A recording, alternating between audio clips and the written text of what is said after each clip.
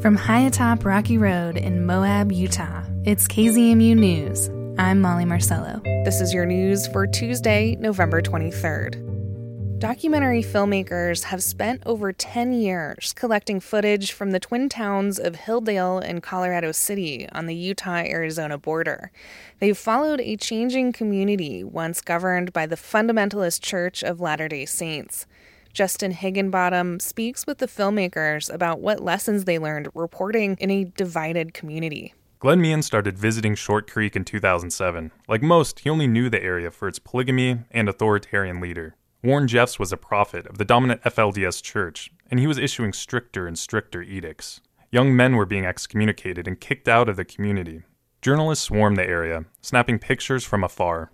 At that time, of course, I was one of those journalists who were, looking over the walls and shooting the children as they were on their bikes and things like that. Something I regret to this day. When he returned later with director Don Argot, the towns had changed dramatically. Here's Argot. One thing really started to come to light, which was the town was very, very different. Jeffs went to prison nearly 10 years ago, and a church-controlled land trust that held nearly all property is now privatizing homes and land. Former FLDS members are moving back, and the filmmakers found a divided community trying to heal, something they recognized elsewhere in the country. The people that are interested in keeping things the way they were, and then there's people that are hell-bent on turning it into something totally different and more progressive and liberal. So very easy, I think, to draw the comparison to the country as a whole, when you start spending a lot of time there. The filmmakers immersed themselves in the community.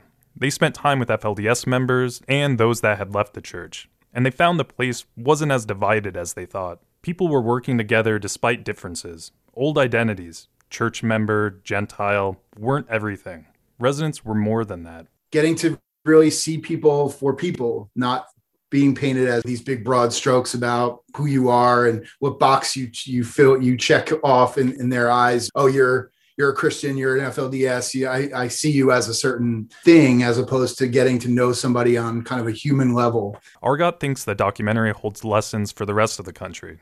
Those with different beliefs can live together. They can find common ground. And that doesn't mean you're going to change your beliefs or your opinions based on meeting somebody else, but you might just be a little bit more open and a little more understanding about what are the things that are similar that bring us together. Meehan also learned a lesson as a journalist. I think you need to approach every story with an open mind and allow people to tell their stories. Everybody has a story. Everybody has their truth. And who am I to say as a journalist or a producer what's right and what's wrong? It's important that we give everybody just the vehicle and the time to explain their lives and why they feel this way. And I think that the film did a great job. Their documentary, Keep Sweet, comes out on Discovery Plus this Thursday. Justin Higginbottom for KZMU News. A new multi-million-dollar road improvement project has been approved by the Navajo Nation Council. From Cortez, Colorado, Rocky Mountain Community Radio's Lucas Brady Woods has more. The project will cost about $25 million. That funding will go towards reconstructing almost 24 miles of U.S. Highway 64 in the Shiprock, New Mexico area, including the complete replacement of 4 bridges. It will also go towards safety, lighting, and drainage improvements, and according to the Navajo Nation Council, funding will also be used for the installation of fiber optic cables to connect communities in the area.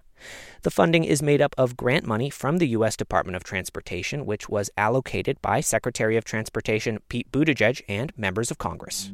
From Southwest Colorado, I'm Lucas Brady Woods. Eco-anxiety is a term that describes persistent worries about the future of life on Earth. With the close of the UN's 2021 Climate Change Conference, university students and teachers in Denver, Colorado are sharing their feelings about the climate crisis and how they handle them. Jamie Sudler, with our partners at H2O Radio, reports. In early November, the American Psychological Association released a report concluding, among other things, that concern about climate change and worry about the future can lead to many emotions: fear, anger, powerlessness, stress, sadness, which are all now referred to as eco-anxiety. We all experience various emotions that wax and wane when we're facing the existential threat of global warming, and it especially affects younger people who will bear the brunt of its impacts. I'm sitting outside a campus cafe with Jacqueline Miller, an undergraduate at Metropolitan State University of Denver. As she thinks about climate change, it's definitely unsettling. Her body shifts in her chair, and she says she wanted to slow down her breathing. I felt some unsettling feelings in my stomach. You know what I mean? I wouldn't call it necessarily anxiety at this point, but it definitely is the feelings that lead to anxiety. Jacqueline is studying water and integrative health care, and she wants to start an aromatherapy business. Even with some discomfort, she seems eager to share her reactions to the climate getting warmer. She says her emotions can go from panic on one hand to feeling everything's going to be fine on the other. She thinks a lot of people are terrified that humans could be gone, or many not left. Dealing with her own anxiety, Jacqueline gets a sense of calm by working in her garden. I have a garden. I have flowers this year. Last year I did vegetables and stuff. So this year I decided to just do a bunch of flowers that bring pollinators, so bee flowers and bird flowers. Turning to nature seems to be a common way to deal with what's being called eco-anxiety. Having a range of feelings in reaction to global warming is something Dr. Adriana Nieto understands. She's the chair of the Chicano Studies Department at Metro State and says her personal reactions to climate change can go from being sad to hopeless and depressed. She says that it's important to acknowledge when we're feeling anxiety and bring more consciousness to it. We have to act. And I don't know that I act in huge ways, but I try to act in ways within my own sphere in my classroom. And she, too, finds some comfort in digging in the dirt. I have a tiny little courtyard in the front and the back of my house, and we've just put plants anywhere we could to green it up. But the act of touching plants and dirt and water, I think, is grounding. Grounding is what Damarli Lang finds in the Rocky Mountains outside of Denver. When he feels depressed about climate and other worries, I'll go up to the mountains, to be honest, and just enjoy some time, relax. I love the mountains. Damarli is a student from Jamaica who plans to work as a lawyer, helping people in his country get access to water, which he says is difficult because of poor infrastructure. I feel angry at times, perplexed, numb, and it's just because I know that I can't do anything, you know what I mean? Other ways to cope with climate stress: taking beautiful pictures of spiders and insects. That helps Efrain Leal Escalera, an undocumented student at the university. He arrived in the U.S. when he was 6. He has already overcome many challenges in life, which makes him feel empowered when he talks to me about his emotional reactions.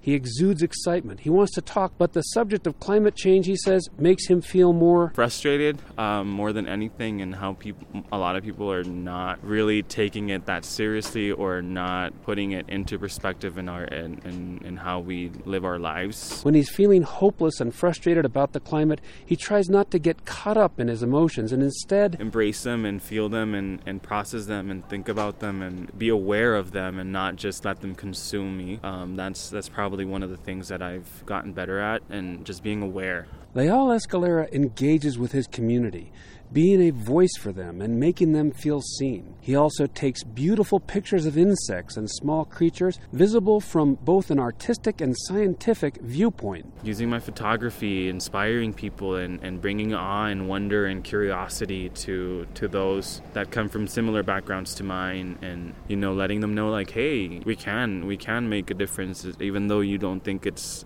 a big one. It really is, because I lived it and I have experienced it. In dealing with the enormity of the climate crisis and the feelings it generates, relief can be found in what one might consider small things.